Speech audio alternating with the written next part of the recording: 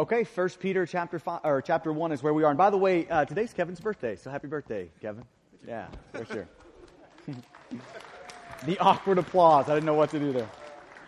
Okay, so 1 Peter chapter 1 is where we are. If you've stumbled in on us this morning, we're in part 5 of a set of sermons through 1 Peter. We're going to be here for several months, so you can dig in and sit in it with us for a while. So 1 Peter chapter 1, you need to be there. You're going to need your Bible opened up before you to look at that. If you need a Bible, feel free to grab one of those underneath your seats.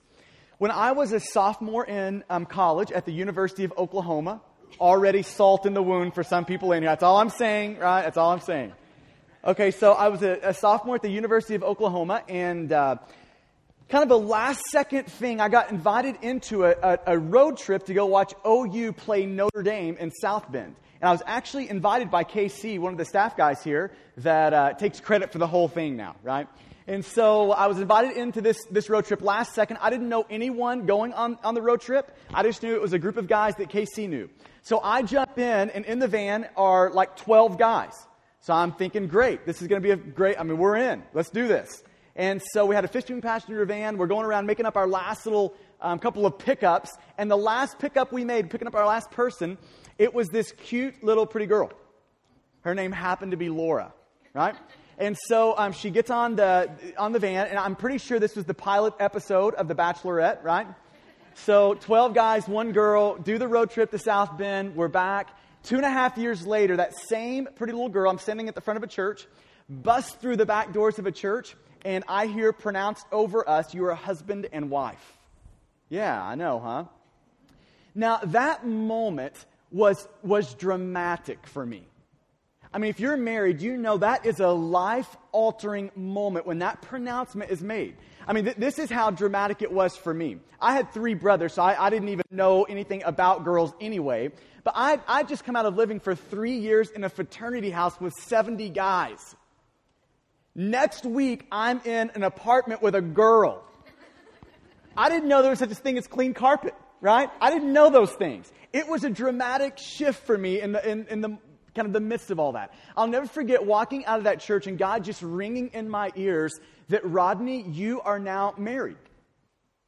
You've got a new title. You've been given a new thing. Like, you're a different person right now. You're a husband. And now you're called to live in light of what you now are." Dramatic moment. A life-altering moment of God making me something and then saying, now you live out of that something. Okay, now that is a pale picture of what's happened thus far in 1 Peter. When you think of the first 12 verses of 1 Peter, the first 12, they are all what God has made you. His pronouncement over you. He is the pastor that is saying over you, now this is what you now are.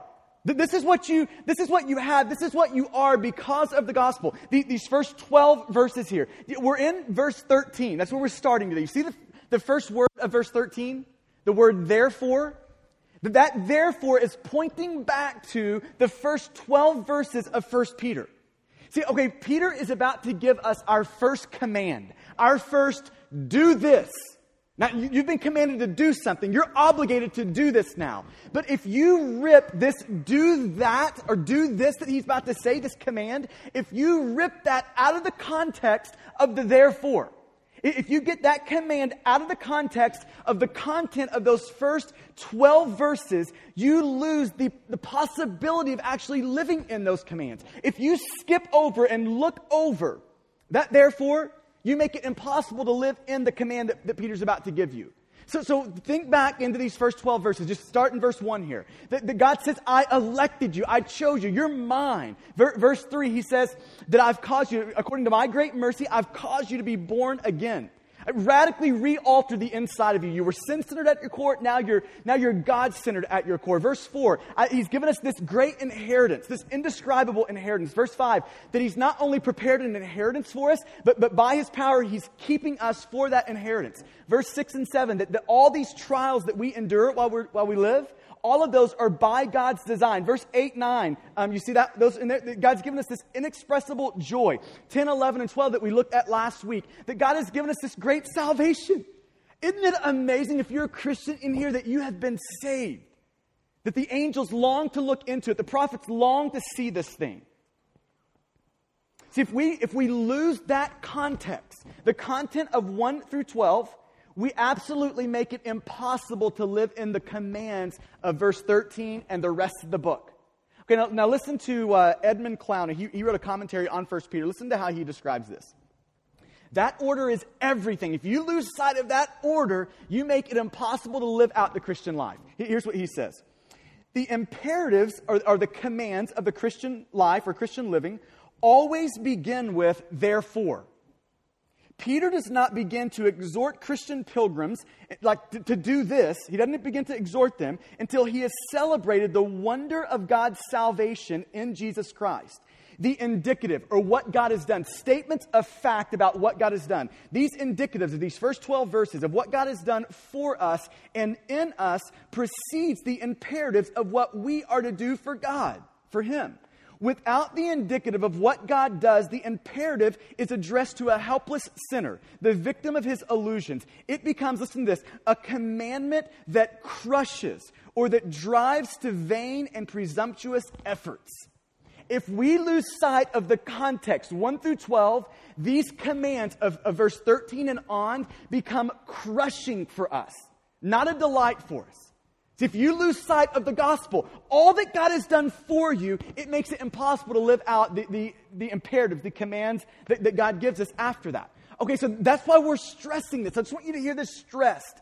If you forget who you are and try to live these things out, it's impossible. If you forget what God has done and you try to live it's impossible. That order, gospel first, now gospel doing second, is imperative that you get that. Okay, so with that background in, we get our first couple of commands in the book. Verse 13. Verse 13 says this, therefore, the pointing back, in light of what's happened, in light of what God has done for you, in light of all of that, now you can start doing this. Preparing your minds for action and being sober-minded, here's the first command. Set your hope fully on the grace that will be brought to you at the revelation of Jesus Christ. Verse 14, as obedient children, do not be conformed to the passions of your former ignorance, but as He who called you is holy, here's the second command. You also be holy in all of your conduct, since it is written, 4 times in Leviticus, he's quoting this, since it is written, you shall be holy, for I am holy. Okay, so if you want to take a step back and say, what is Peter about here? What is he doing in these few verses? Here's the gist of what Peter is after. He is saying, listen, this is a call. In light of what God has done for you, there is a call on your life to be holy, to live holy. That there's a call on your life to live well for God. Do you see this? That since you have been born again, your life should boast of that. Since you have been saved, your life should show that. Since you've been redeemed, your life should reflect that. That this is the issue here. He's saying that, listen, if you have been saved by God, you're the people of God, saved by God, then your lives should be God reflecting and gospel displaying. That you are called to live holy. That this is the command. This is the gist that he's going after, that the angst that he has is, as a Christian, there is a call on your life to display God in the way that you live. Holy living. And listen, I think our culture needs to hear this command. I mean, if you're going to just describe the cultural kind of atmosphere of Christianity, I think it's probably pretty easy to see that we live in the land of easy believism, like a Christ without a cross, Christianity without a cross. That we have many people who admire Jesus, flood into churches, slap their Bible, amen, love to listen to good preaching, all of that, agree with good preaching. Great admirers, love to flirt with God, but few followers of God. Like we've got a ton of people that proclaim Jesus publicly, but absolutely just malign Him privately with their lives. I mean, this is our culture. Now listen to Joel Beek kind of describe this whole issue of our culture needing to hear this. He says, there is a simple yet profound word which occurs over 900 times in the Bible. You see it first in Genesis as we are informed of how God created heaven and earth. You see it last in the Bible's final chapter when we are told about God's creation of a new heaven and a new earth. One entire book, the whole book of Leviticus, is devoted to the subject of this word. Yet this word is strangely overlooked today. Though it describes the uniqueness of God and the calling of all of His children, it is largely ignored. This short, awesome word is holy. So I think our culture needs to hear 1 Peter 1:15. As He who called you is holy, so you be holy in all of your conduct. Like all of your conduct, every part of your life, you live holy. I think we need to hear that this morning. That God has, if you're a Christian, God has placed this call on your life to live holy, God reflecting, gospel displaying lives. Okay, so let's drill into this. What is holiness? We'll start by defining it. The word holiness is kind of this comprehensive concept of what it means to live after the way and will of God. The primary word in the Old Testament for holiness is this word kadesh. And here's what it means in the Old Testament. It means to cut off or cut loose, to separate something. So it's this idea of separating something from evil purposes and devoting it to the purposes of God. This is holiness. To cut off from this and to use it for that. Okay, that's what it means. Okay, now let's apply this first to God. Because here's one of the things we learn in this passage, is that holiness applies to God. Like God is a holy God. So we learn that there. He says, you're going to be holy. Why? Because I'm holy. So we get this picture of God being holy. So what does that mean when we apply holiness to God? Let me try to unpack this for you. Okay, well, first of all, by definition, God is set apart. He is distinct. He is different. So to say that God is holy is almost like saying God is God. Right? And so to try to get under the surface of what's happening when we say God is holy, here's what we're saying. That there are some things in the English language that we just can't describe with words. Words just don't wrap around the magnitude of what this thing is. And so when the Bible says God is holy, it's like taking a step back and saying, you know the word magnificent? It is not adequate to describe God. So He's holy. He's bigger than and better than the word magnificent. You know the word powerful? It is inadequate to describe the power of God. He is more powerful than the word powerful. You know the word wise? That is inadequate to describe God. We don't have a concept to even think about how wise God really is.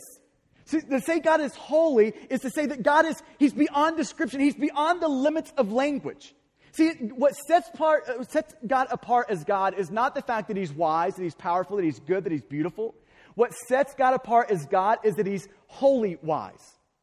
Totally distinct, totally other in His wisdom, totally other in His power, totally other in every one of His attributes. He's in a different category. So, okay, now this is our problem when we think about God. And this is why the people of Israel are constantly rebuked for thinking about God in their own terms, for trying to bring God into their own categories. Okay, they're constantly rebuked for that. Here's one of our problems when we think about God, is we like to fit Him into kind of our way of thinking. And however our mind can think, we try to grab God and stick Him into those boxes. So for instance, when we think of the word wisdom, here's how we think about wisdom and God. We put wisdom on a scale. Here's the dumb people. Here's the wise people, right? 1 is dumb, 10 is really wise. So our coworker, that guy's a 1. He is way over on that end of the scale. Me, I'm a 6. You know, I'm not dumb, but I'm just a 6. But God, He's the 10. Like, He's on the top end of the scale. See, when we think about God, we take our kind of framework and we put God at the top end of our framework. So when we think power, here's the weak guy, here's the powerful guy, here I am, and here's God at the top of the scale. But here's what holy tells us about God. That He does not fit on your scale. He requires a completely different scale. A completely new scale. You see that? That's what the word holy means when it's applied to God. Listen to A.W. Tozer describe this in The Knowledge of the Holy. He says this: quite literally, a new channel must be cut through the desert of our minds to allow the sweet waters of this truth to flow in. We cannot grasp the true meaning of the divine holiness by thinking of someone or something very pure and then raising the concept to the highest degree we're capable of. In other words, putting God at the top end of the scale. God's holiness is not simply the best we know infinitely bettered. We know nothing like the divine holiness. We know nothing like God. He doesn't fit in any of our categories, he's saying. He stands apart, unique, unapproachable, incomprehensible, and unattainable. Holy is the way God is. To be holy, he does not conform to a standard. To be holy means he is a completely different standard. He is the standard. You see what he's saying here? This is why the Bible, Exodus 15, says, "Who is like you, O God, among the nations?" What gods are like you? Majestic in holiness, glorious in your deeds. There's nothing like you. This is why Psalm 77 says, "Your way, O God, is holy." There is no God like you. No God like you. There's nothing like you among the nations. See, this is the image of God being holy, that he completely shatters all of our scales, requires a completely new scale to even think about it. So this is holiness in God. Okay, but this passage also teaches us that holiness applies to human beings. That it's got something to say about holiness in you, holiness in me. Okay, now when the Bible talks about holiness, it's going to tell us in this passage, God is holy, so you be holy. When the Bible talks about holiness, it could talk about it in one of three senses. Okay, one is like positional holiness. This is what happens when you become a Christian. When God saves you, he makes you perfect. He makes you holy based on the work of Jesus for you. So in his sight now, when he looks at you positionally, he sees Christ in you, not all of your filth and unholiness. Okay, that's positional holiness. But then there's kind of this idea of progressive holiness or practical holiness.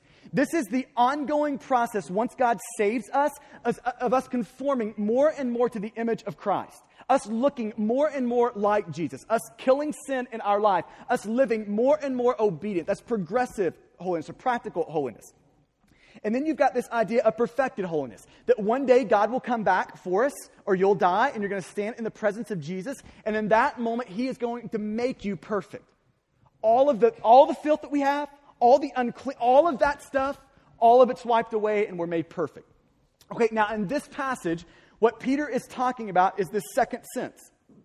That God has called you to live your life progressing in holiness. Practically becoming what you positionally are. Are you seeing that? It's this call for you to put sin to death in your life.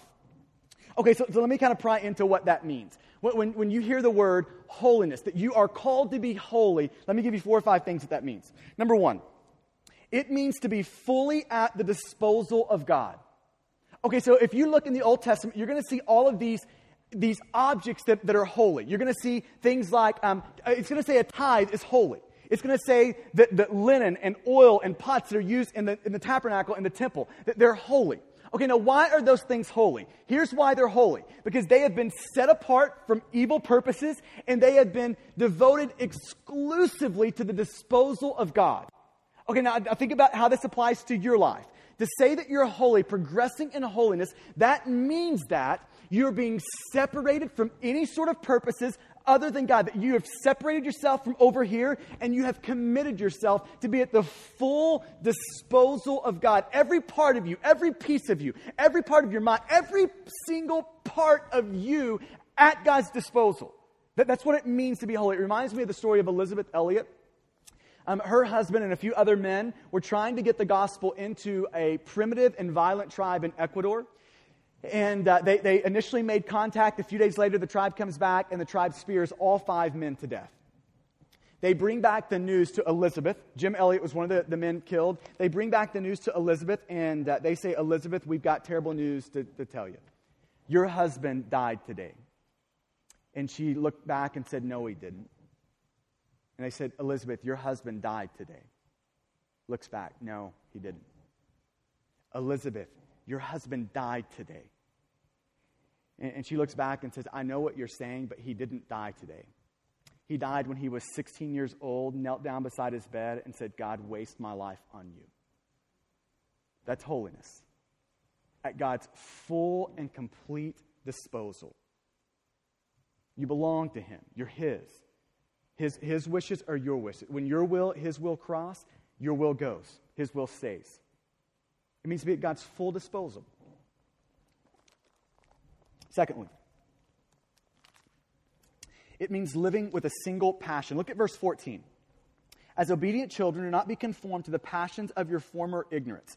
Okay, now when you see the word passions there, I think most people, and the NIV actually does this. They just apply the word evil in there. So it's evil passions. But I don't think that's the gist of what Peter is saying. I think the gist of what he's saying there is not evil passions, but inordinate passions, wrong passions. Like this is what Augustine called disordered loves. That we love lesser things too much. I mean, they're good things, they're just lesser things. We love good things too much and the great thing too little. See, that's the problem. See, in our former way of life, in our ignorance, we're not seeing God for who He is, so we're loving lesser things, even good things, too much, and we're loving the great thing, God, the thing, the ultimate thing in the universe, too little. It's a disordered love. We've got our loves out of whack. We love things that shouldn't be in the center too much. Right? You see the picture here. Disordered loves. He's saying that your passions are disordered, that you're loving the wrong thing, that the wrong things have made themselves into the middle. Like the place of priority is occupied by the wrong thing. Like you're loving this thing that you shouldn't be loving like that. It's a good thing. You can love that thing, just not in the middle. It's not a middle thing. See, this is the idea. It's this disordered love. You've got these inordinate desires, and this is what it means to be holy. It means that every other desire takes second place to God, the central priority. That God is really in the middle. That money is not in the middle. That a big home is not in the middle. That a car is not in the middle. That a hobby is not in the middle. That God is actually in the middle of everything. That you've got one consuming desire, one consuming passion that drives your life. And that one consuming passion is God. That He is at the top of that. He's at the center of that. He is all of that. That everything else is loved through God. So God is at the center of everything, one consuming desire. Now, I think this is a question for you. This is what holiness means. Does that describe you? I think that would be a great question maybe to ask in your home group. Like, what sits at the center of everything for you? What is the driving motivator for you? Do you have like this disordered love thing going on? See, holiness means that we have one driving passion, that our passions are not inordinate or out of whack. We don't have disordered loves. We have an ordered love that starts with God, that consumes every other love. Thirdly, holiness means putting sin to death. You see the verse 14 starts out like this: as obedient children. Okay, now that's a Hebrew idiom. Okay, that's a word, that phrase, the Bible, or the translators translate that as children, like it's almost like parent-son type thing here. But the idiom means this, that you're children of obedience. In other words, your life is characterized by obedience. That you are an obedient person. So here's the other side of obedience. Obedience means that you are putting all known sin in your life to death. That you don't flirt with it, you don't cuddle with it, you don't coddle with it. You actually try to kill it. You actually try to crucify it. That this is the idea. You're obedient. That every part of your life is brought under the submission of God. That you are killing all known sin in your life. I love the story of C.S. Lewis. He gives this illustration of a red lizard. Kind of weird, but it's C.S. Lewis-ish. So he gives this illustration of a red lizard that is sitting on a guy's shoulder. And the red lizard is this metaphor and this picture of your former manner of life, the old you, the old man, the old woman before Christ saved you. That's been dethroned but not destroyed. So this red lizard is sitting on this young man's shoulder, and it's whispering all of these seductive lies. Wouldn't it be nice to trade in that wife for an upgrade, right? I mean, pornography, wouldn't that be satisfying to you? Anger, wouldn't that just feel so good to fly off the handle there? Greed, wouldn't that be so good just to chase after that? It would give you, so it's just whispering these things. And at one point, an angel comes to this guy and says, I can take that lizard from you if you want. I can take it from you. And the guy realizes at that point that for that angel to take that lizard means that angel is going to have to kill that lizard. And so here comes the mental, right, the mental war. He starts instantly thinking, well, I mean, that lizard's kind of been an old friend. I mean, everybody's got a red lizard on their shoulder, right? I mean, what would I do without a red lizard on my And then the lizard starts whispering, you don't want to kill me. I mean, cage me. Contain me. I mean, you can leave me on your shoulders. Don't listen to me. And C.S. Lewis says, in that moment is all moments.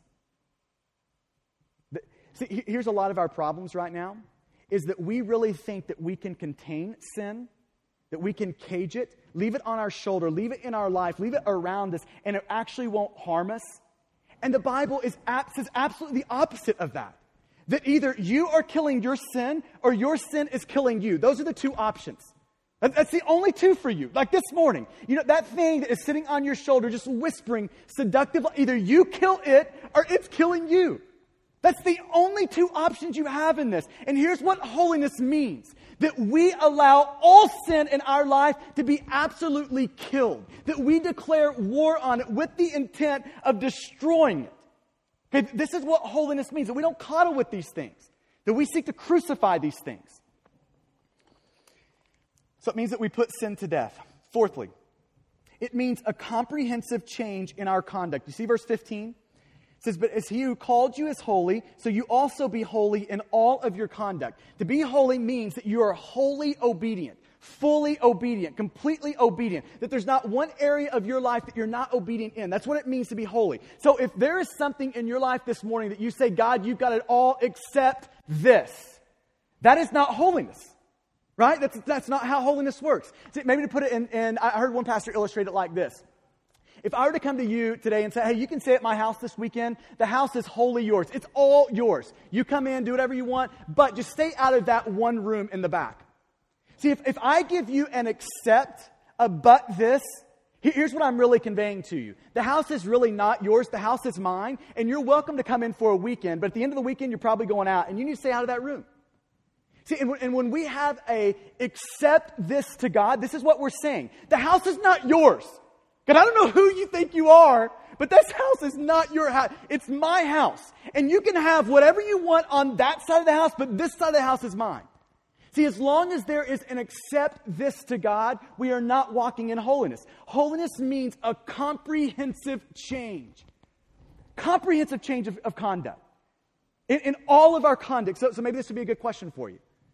Is there any area of your life where there is an accept this? And accept this money, and accept this sort of service, and accept this forgiveness, and accept this person, and accept this. Is there any sort of an accept this in you? And fifthly, and let me just add some gravity to this issue of holiness for you.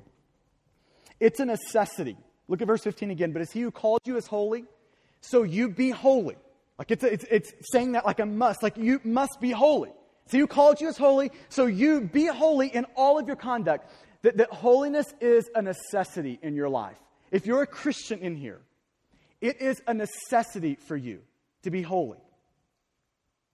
Now, okay, so I want to make this clear so no misunderstandings on this. Holiness does not earn your salvation. Jesus does that for you. So we trust in Jesus' work, sinless life as he lived, substitutional death on the cross, that's who we're trusting in for our salvation. Okay, so your good works, your holy living, you striving to be like God, that does not earn you salvation. But listen to this. But holiness is the mark that you have been saved. It is one of the primary evidences of your life that you have been changed, that you have been saved, that you have been born again. This is why in Hebrews I think it's 14:12. It says, without holiness, strive for holiness. Without holiness, no one will see the Lord. See, this is a mark on your life. If you don't have this mark on your life, you probably shouldn't be too settled into the idea that I'm a Christian. If holiness is not a mark on you, if it's not progressing in you, if it's not after you, then it probably ought to raise an issue of examining that, of looking into that. Listen, and we're all at different stages in it. Right? So we're all at different levels. We're all progressing at different speeds. The issue is not perfection. The issue is progression. The issue is you need to be on the move toward God. If you're not on the move toward God, you need to ask serious questions about your heart for God. Do you see that? This is the issue. That this is the mark of a Christian. I love what one author said. Christ comes with a blessing in each hand, forgiveness in one, holiness in the other. And he never gives either to a person who will not take both.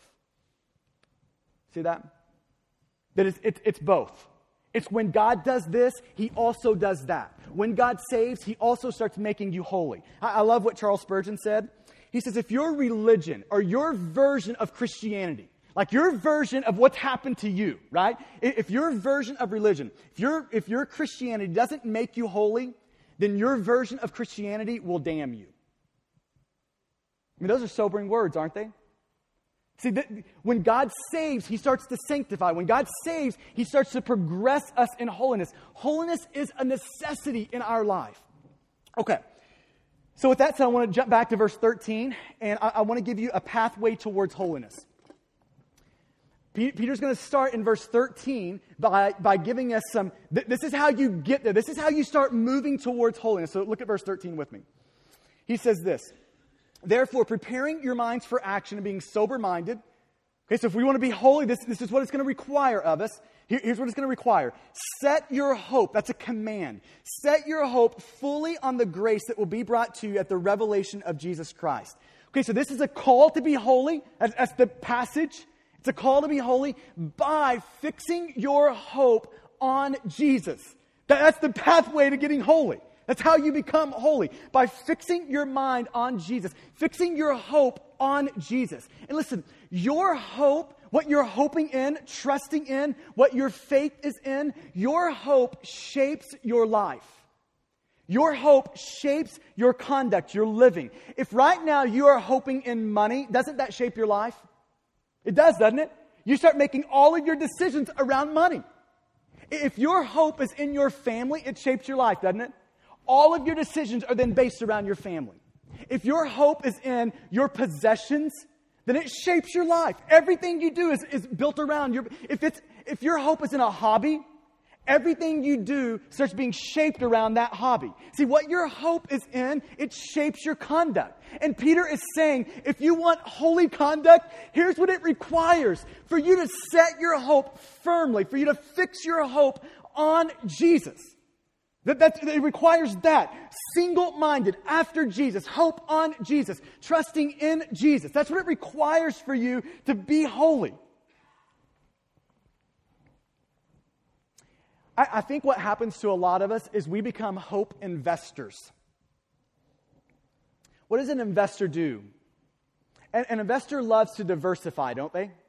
So we're not going to push all of our chips into one bag, kind of one pile. We're going to throw a little over here into this stock. We'll throw a little into that stock, a little into that stock, and hopefully 3 out of the 5 are going to do great for us, right?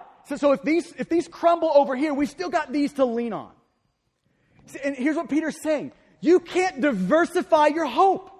See, we love to sprinkle a little bit of hope over here in Jesus, a little bit of hope in our job, a little bit of hope in our marriage, a little bit of hope in our kids, a little bit of hope in our health, a little bit of hope into all these things, just banking on some of them being okay for us. And Peter's saying you can't live like that if you want to be holy. If you want to be holy, it requires you to set your mind, to fix your hope on Jesus. That's it. Consolidate it. No diversification. All consolidated, simplified down into one thing in Jesus. Now, does that describe you? See, when our hope becomes fixed on God, on Jesus, and the grace that will be brought to us, our life starts to bend around that. When we know what's coming, our life starts to bend around, and we start to live in light of that. He's saying, fix your hope on Jesus. And then he gives you 2 ways to do that. 2 ways. You see them here? First 2 phrases of verse 13. Therefore, preparing your minds for action. Here's way number 1.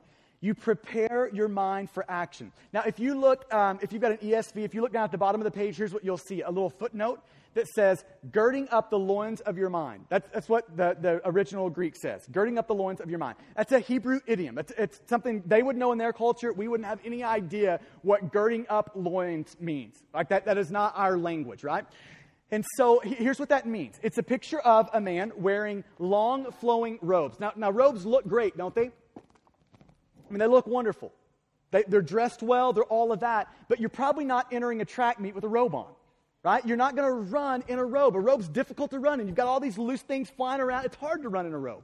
So what they would do if they had to do something strenuous, if all of a sudden they had to run across the street, if they had to run at something, towards something, they would grab all the loose ends of that robe, pull them up, and pack them into their belt. Where now they had everything kind of girded up, where now they could run. They were prepared to do something. This is the picture. Peter is saying, if you want to set your hope on Jesus, if you want to live holy, here's what it means. You've got to pull all the loose ends of your mind up, and you've got to pack it into your belt, into this pursuit of God. You've got to pull all these loose ends of your mind up, pack it into this pursuit of God. This is what you've got to do. Everything's got to be there can be no loose ends. Everything's got to be directed at, centered at, looking at Jesus. No loose ends, no distraction here. Your mind's prepared. Your mind's ready. And listen, wouldn't we all agree that this is where the battle is? I think it was J. Oswald Sanders that said, the battleground, the battlefield for every moral and spiritual battle is found in the mind. That before you ever commit an affair, you've got a fantasy of it. You've imagined it, dreamed about it. See, that's the first step in all these things. Sin takes root in the heart and in the mind. See, holiness is not first found in your conduct. Holiness is first found in your heart, in your mind, what you're thinking about, what you're dreaming about. And let me just maybe even press this one step further. If you want to live holy, it requires you to be a thinker. It requires for you to think. It requires you to use your mind. It requires you to put your mind to the grind, prepared, pushing after, looking at, thinking about Jesus. It requires you to do that. Do you remember Matthew chapter 6? Jesus is addressing worry. Do you remember what he says to people? First of all, he calls people who worry, he says, oh, you of little faith. So worry is a faith issue, right? But do you remember what he tells them to do?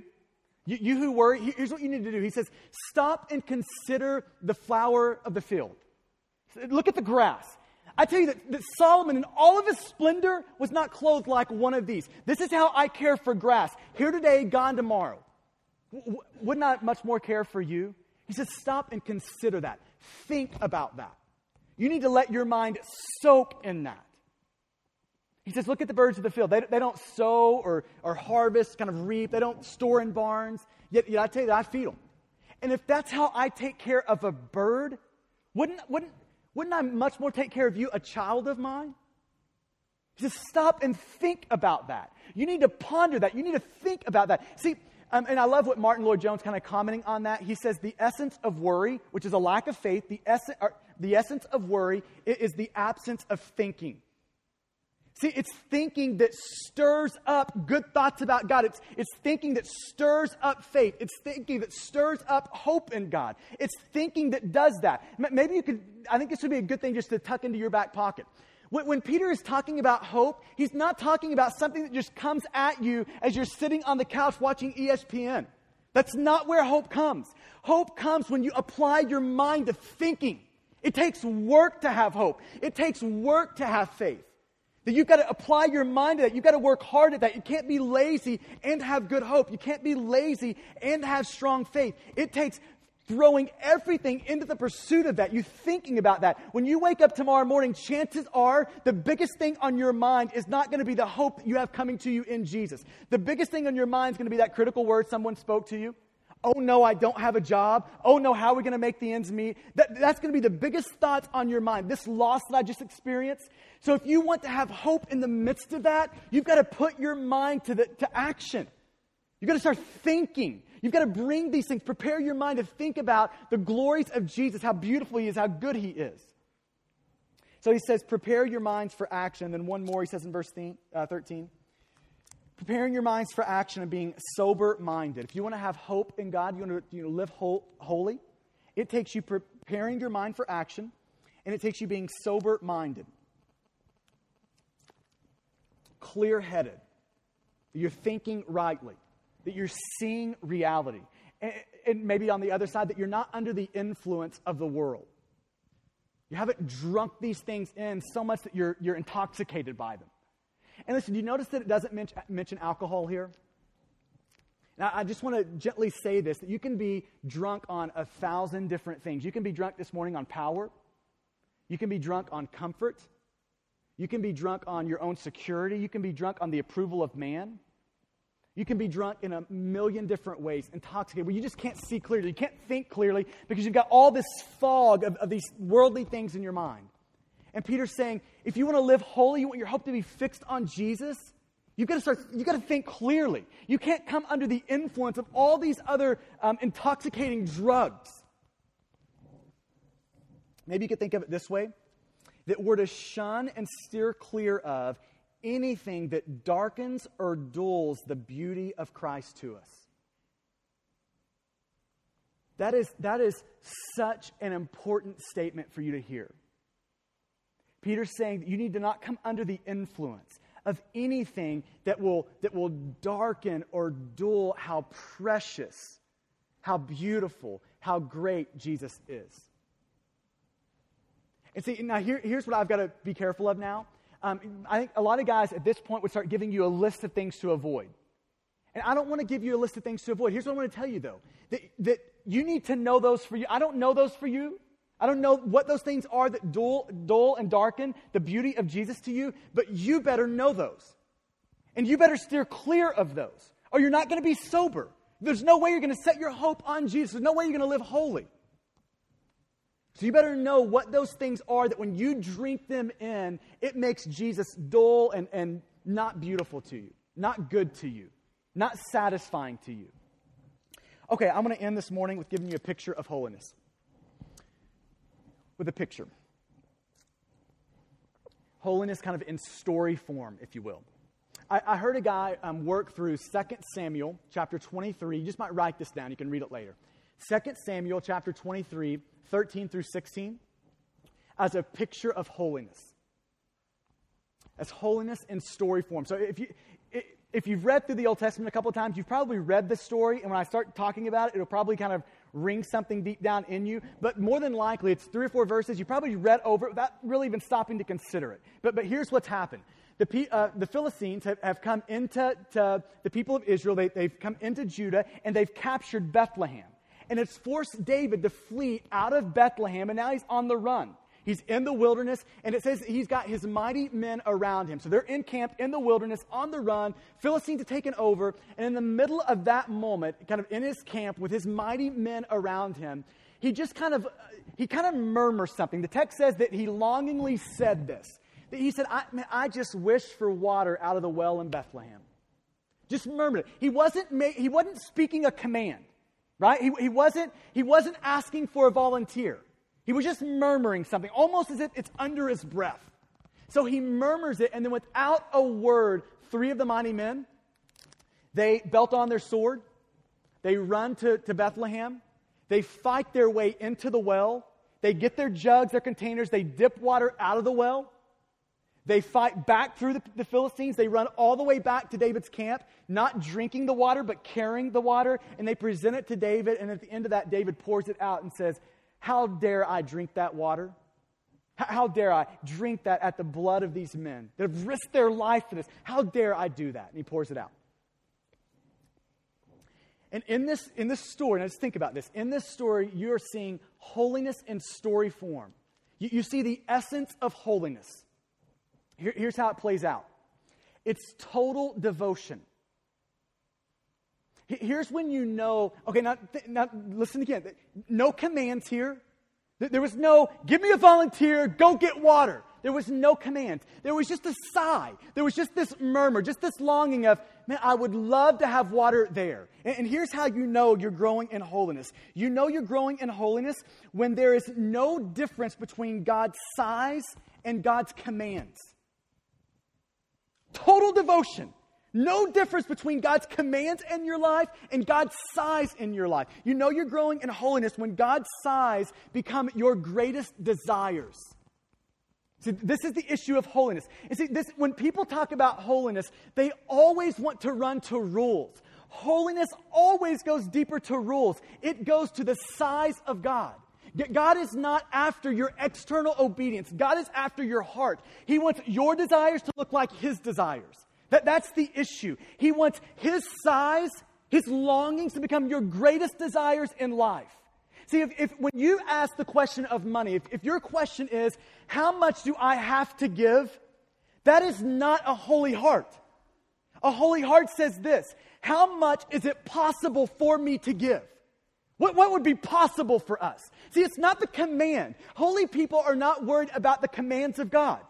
That's where they start, but they're not primarily worried about those commands. They're worried about the size. What can I do here? If you're asking the question, okay, so what do I have to do to kind of get the service thing checked off? That is not a holy heart. That is after a rule, not the sigh of God. See, a holy heart, when holiness drops to the heart, here's what it looks like. How can I reorient all of my life around service? How much can I do? Do you see the difference in that? When holiness drops to the heart, total, complete devotion, God's sighs become our greatest desires. That's the essence of holiness. But then there's more.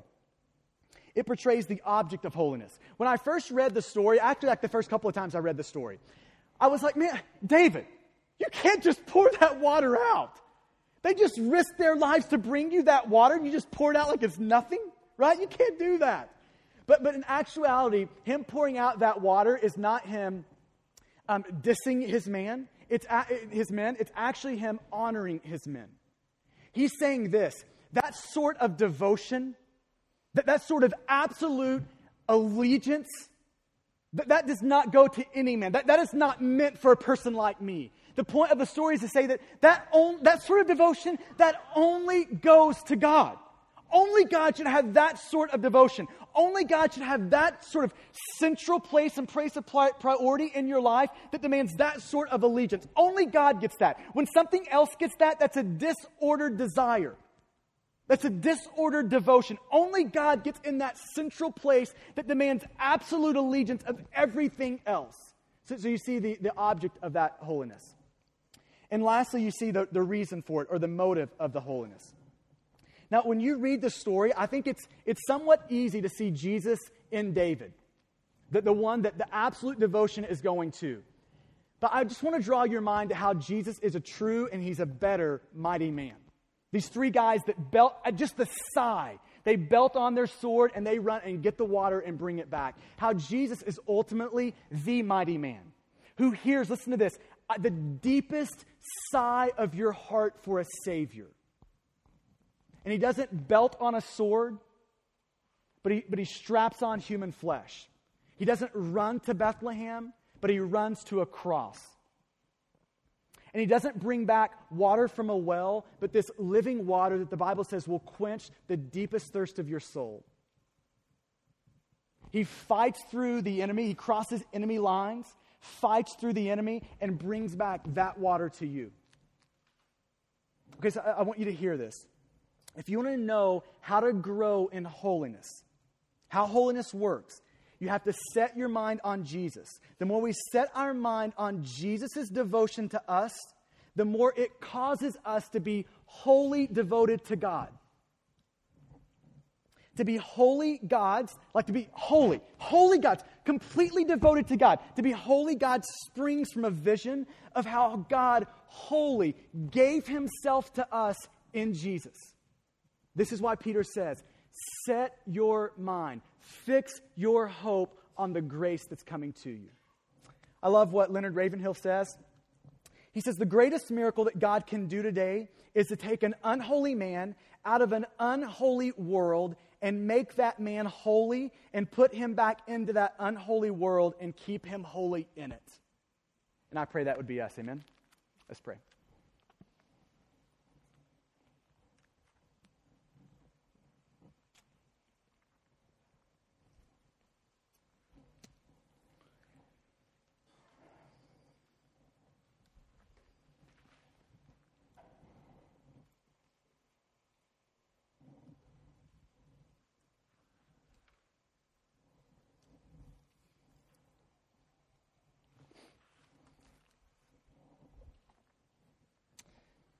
I want to give you a minute to sit under that and for the Spirit just to gently press that deep into you.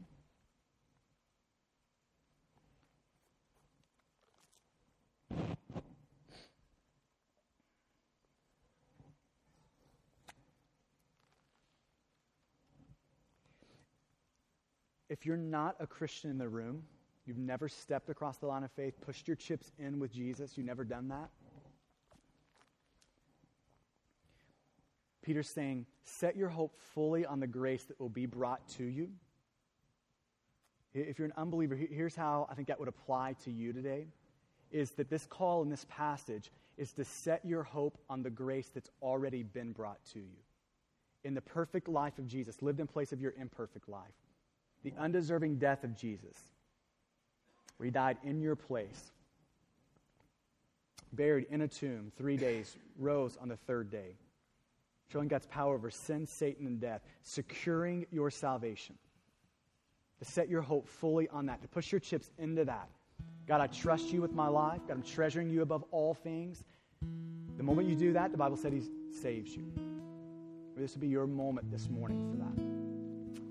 And for the Christians in the room, this is a call on your life to push your chips all into the table. No diversified hopes, one hope. Hope's bent around one person, Jesus. And this isn't a hobby. This isn't something we do on Sunday. This is everything. Life and death at stake here. Heaven and hell at stake here. So maybe there needs to be just some good repentance as we finish the morning. You on your face before God, repenting of any except this things. Reaffirming to God, I am wholly yours. Maybe that just needs to happen today. Maybe you just need to bend down in your chair and say, God, spend my life, waste my life on you. It's at your disposal. I belong to you, God. It's yours. Maybe that needs to happen for you today. So God, will you drive this deep into us? God, will you, by your grace and through the work of your Spirit, God, will you make us a holy people? Absolute devotion, putting sin to death. And God, but that's not happening. God, will you make us a repentant people today? It's in your good name we pray.